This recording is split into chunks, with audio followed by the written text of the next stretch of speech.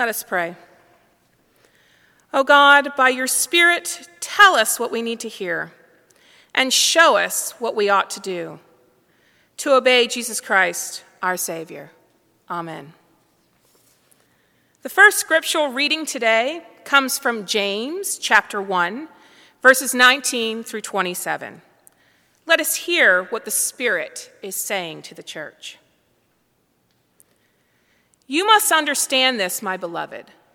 Let everyone be quick to listen, slow to speak, slow to anger. For your anger does not produce God's righteousness. Therefore, rid yourselves of all sordidness and rank growth of wickedness, and welcome with meekness the implanted word that has the power to save your souls. But be doers of the word, and not merely hearers who deceive themselves. For if any hearers of the word and not doers, they are like those who look at themselves in a mirror. For they look at themselves, and on going away immediately forget what they were like. But those who look into the perfect law, the law of liberty, and persevere, being not hearers who forget, but doers who act, they will be blessed in their doing. If any think that they are religious and do not bridle their tongues but deceive their hearts, their religion is worthless. Religion that is pure and undefiled before God the Father is this: to care for orphans and widows in their distress, and to keep oneself unstained by the world. The word of the Lord. Thanks be to God. Today's New Testament reading comes from the Gospel of Luke, chapter 15, verses 1 through 7. Listen now for God's word to you. Now all the tax collectors and sinners were coming near to listen to Jesus.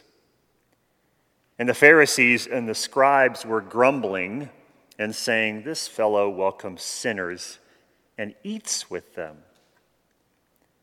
So Jesus told them this parable. Which of you, having 100 sheep and losing one of them, does not leave the 99 in the wilderness and go after the one that is lost until he finds it? When he has found it, he lays it on his shoulders and rejoices, and when he comes home, he calls together his friends and neighbors, saying to them, "Rejoice with me, for I have found my sheep that was lost." Just so, I tell you, there will be more joy in heaven over one sinner who repents than over 99 righteous persons who need no repentance. The word of the Lord. Thanks be to God. Now all the tax collectors and sinners were coming near to listen to him, and Jesus welcomed them. I mean, you could preach a sermon on that line alone. Outsiders of all stripes and sorts were coming near to listen to Jesus, to hear his words, and he eats with them. He welcomes them. It sounds like such good news. Maybe. As the Reverend Will Willimon likes to say, sometimes the difference between bad news and good news in the gospel is where you happen to be standing when you get the news. As they witnessed Jesus and his utter disregard for proper protocol and practice, as they saw him welcoming and eating with sinners, the religious folks of his day, the scribes and the Pharisees, those who understood and interpreted and sought to live out the law, they grumbled. And it's for this reason, this particular grumbling, that Jesus tells them a story. And as is the case for every parable of Jesus, every story he tells, it's really important to clearly identify to whom the story is given. And this parable was not told to those who had come to Jesus seeking forgiveness. This story was not given to the sinners and tax collectors, the malcontents of the day, who had come to Jesus for direction. No, this story about a flock and its odd shepherd was directed towards the religious, the righteous, the ones obeying and following the law, the ones who grumble at the associations Jesus keeps. I would argue this parable is told to us, the religious insiders, those who believe they are the ones standing squarely on the truth. And like all parables, this strange story is meant to disturb and disrupt the listener's assumptions, to move us towards a deeper and fuller understanding of our faith. So, if you're up for it this morning, I invite you to join me in taking up residence inside this story just for a few minutes, so we can examine our lives of faith. We can see them through the world this parable seeks to create, a world that is very, very different than our own. Now, this parable begins, like most parables do, with what appears on the surface to be a rather simple question.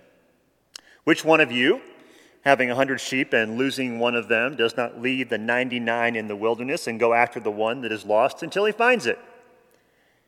Is this a trick question, Jesus? Because the answer seems obvious. None of us would, right? None of us would leave 99 people or animals that we are responsible for alone in the wilderness where they are vulnerable to danger to go out in search of that one stray sheep that's lost its way. None of us would risk 99 people for the one. We might hire someone or call someone to go search for it. We might stand at the edge of the flock and holler in the hope that might hear us, but leave the entire flock unprotected? Not going to happen. No matter how special that one sheep may be, we wouldn't risk the entire flock. It's just not the smart thing to do. The one sheep doesn't matter that much. But Jesus goes on with his strange story. Apparently, the world in which he lives, in the world where he resides, this is something that happens all the time. Shepherds leaving their flock in search of one sheep. Well, after the shepherd finds his lost sheep, which happens rather quickly, he puts the sheep on its shoulders, carries it home, and rejoices, we're told, calling together his friends and his neighbors, saying to them, "Hey, rejoice with me. Let's have a party. I found the sheep that was lost." Now, is this something you would do? Certainly not something I would do. If I risked my entire flock to find one sheep and I found said sheep, I would get back to the flock with that sheep as soon as possible. And when I got back to that flock, I'd do a little appropriate public shaming to teach the flock and that sheep a lesson about wandering off in the first place. And I certainly wouldn't bring attention to my poor shepherding skills by throwing a party. No, I would spend my money on a new fence or stronger leashes, not on party favors. And what about the 99? Am I the only one still concerned about them? Shouldn't the shepherd show them a little more compassion by getting back to them as quickly as possible? He did leave them in the wilderness after all. Doesn't the flock matter more than this one little sheep? Apparently not. Again, the world in which Jesus lives appears to be a world with very different values than the one we live in, which is probably the point he's trying to make with the story, and why he ends his strange story with an oddly placed reminder, a reminder about there being more joy in heaven over one sinner who repents than over 99 righteous persons who need no repentance. Clearly, this is a dig at the scribes and Pharisees who are questioning the company Jesus keeps, but it's also a reminder of the grace that is available to those who seek it out. Those points are true, but if we stay in the story, if we reside in the story for just a little bit longer and try to see the world through its lens, the only ones in the story, the only ones in the parable who are in need of forgiveness are the 99 sheep. We might be tempted to think it was sin that caused the one sheep to lose its way, but that is not referenced anywhere in the story, and the party for the sheep would seem to indicate that is the case. Which makes me wonder if the ones in need of repentance in the story are the 99 who huddle together and grumble at the fact that their shepherd would put the entire flock at risk over one little lost sheep. A few years ago, after much internal hemming and hawing, after much internal struggle, I did something that was very out of character for me. I put a small Black Lives Matter sticker on the back windshield of my car. I made this choice that went against all my hardwiring that said, "Derek, don't cause a fuss." I made this choice after participating in a year-long anti-racism cohort in Cleveland, Ohio. For an entire year, once a month for a good 8 hours, I explored with a small, intentionally diverse group of men and women. We explored the difficult but important topics like systemic racism, white privilege, unconscious bias, and the muddled history of race in our nation. It was a fascinating and challenging experience. And as we discussed the high rates of poverty, incarceration, and death among people of color, and the disparities of wealth among different racial groups, my world was altered, my worldview disrupted. Listening to story after story from people of color, stories that were so different from my stories, I began to see more of the picture. Of course, there were moments I struggled to stay present. I was the only white male in the group. There were moments I got really defensive, moments when I wanted to walk out and never come back. But in the end, in large part because the people of color in that group kept moving towards me in compassion. When we finished our work together, I was convicted that it was time for me to use my privilege, my place, in some constructive way to make the world a better place. So I chose the incredibly simple and unremarkable act of putting a sticker on my car. Hardly revolutionary, but it was one way to remind myself and others that the peace and justice we all seek for ourselves and our communities would not be possible until Black lives mattered as much as the lives of everyone else. Now, full disclosure here, I've been tempted to take that sticker off my car many times, once a week at least, over the past 2 years. I get concerned that people will make judgments of me before they know me, and I don't like the way that feels. I worry that I might offend people I don't mean to offend, parishioners, for example, and the parents of kids my children are trying to become friends of. And there have even been times, to be honest, that I've been worried about the safety of my family when they're in my car. But every single time I resolve to go home and peel that little sticker from my car's windshield, something happens that makes me glad I put it there. An older black man at a gas station comes over and thanks me for the sticker. A car tailgates me for several miles, and then the driver gives me the finger as he flies on by. A Latino woman gives me a thumbs up at a light, while the man in the car next to me on the other side shakes his head.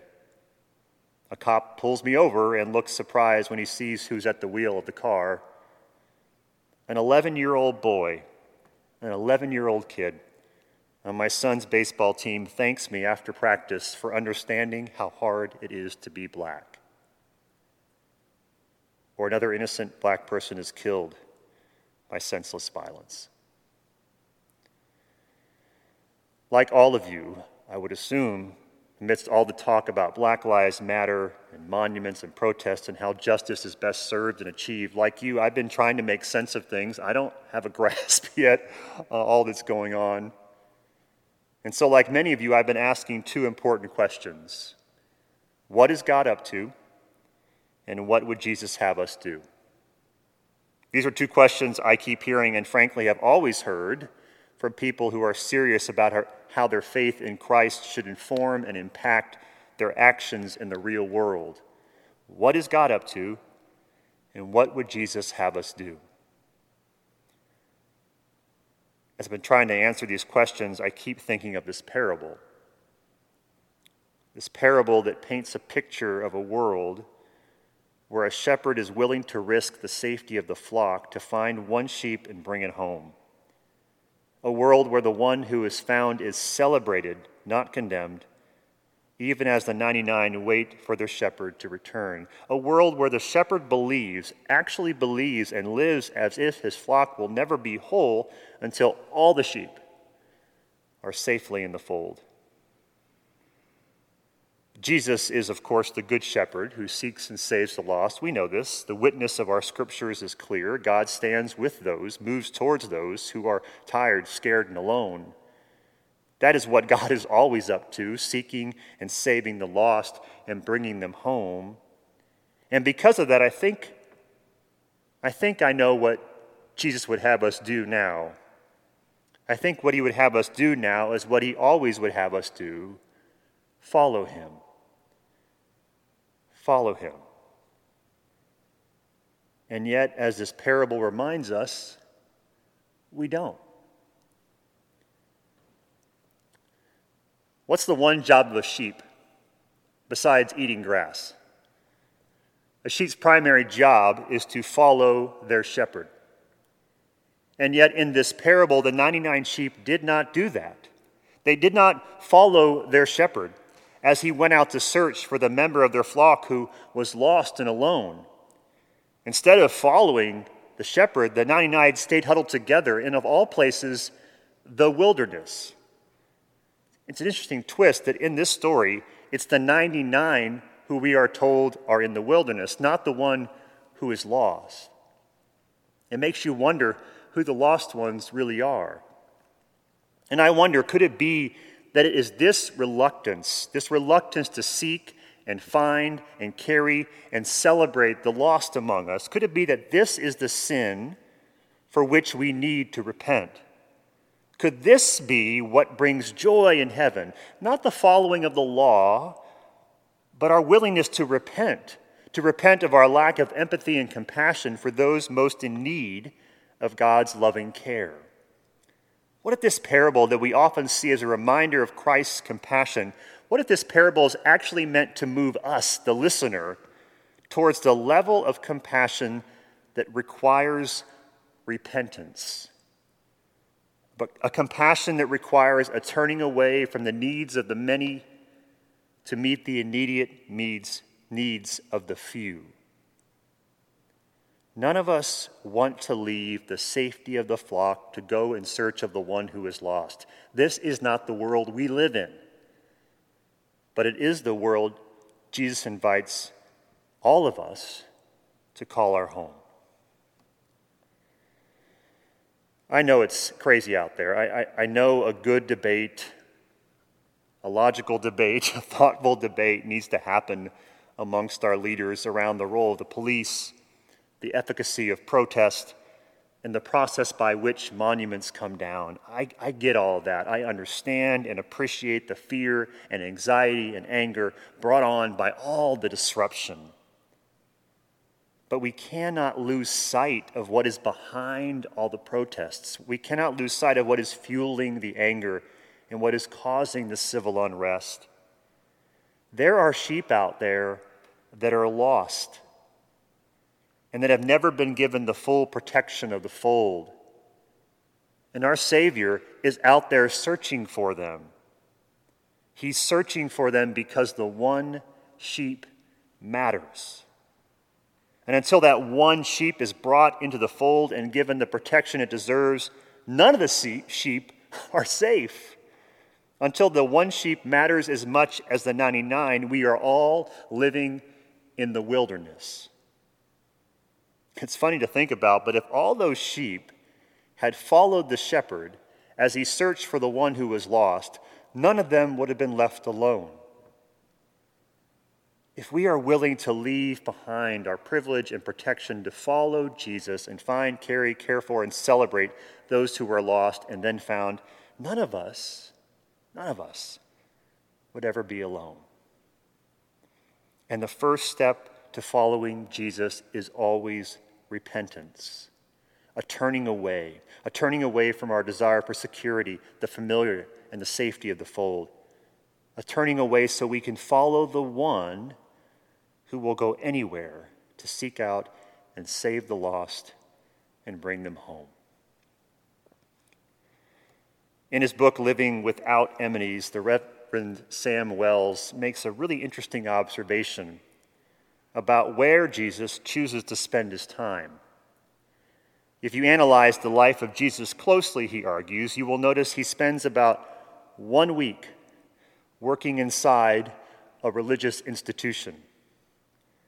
Prior to that, Jesus spends about 3 years helping other people on his way to the temple, which means he spent the bulk of his life, 30 years, with the people where they live. May this be true for us as well. Amen.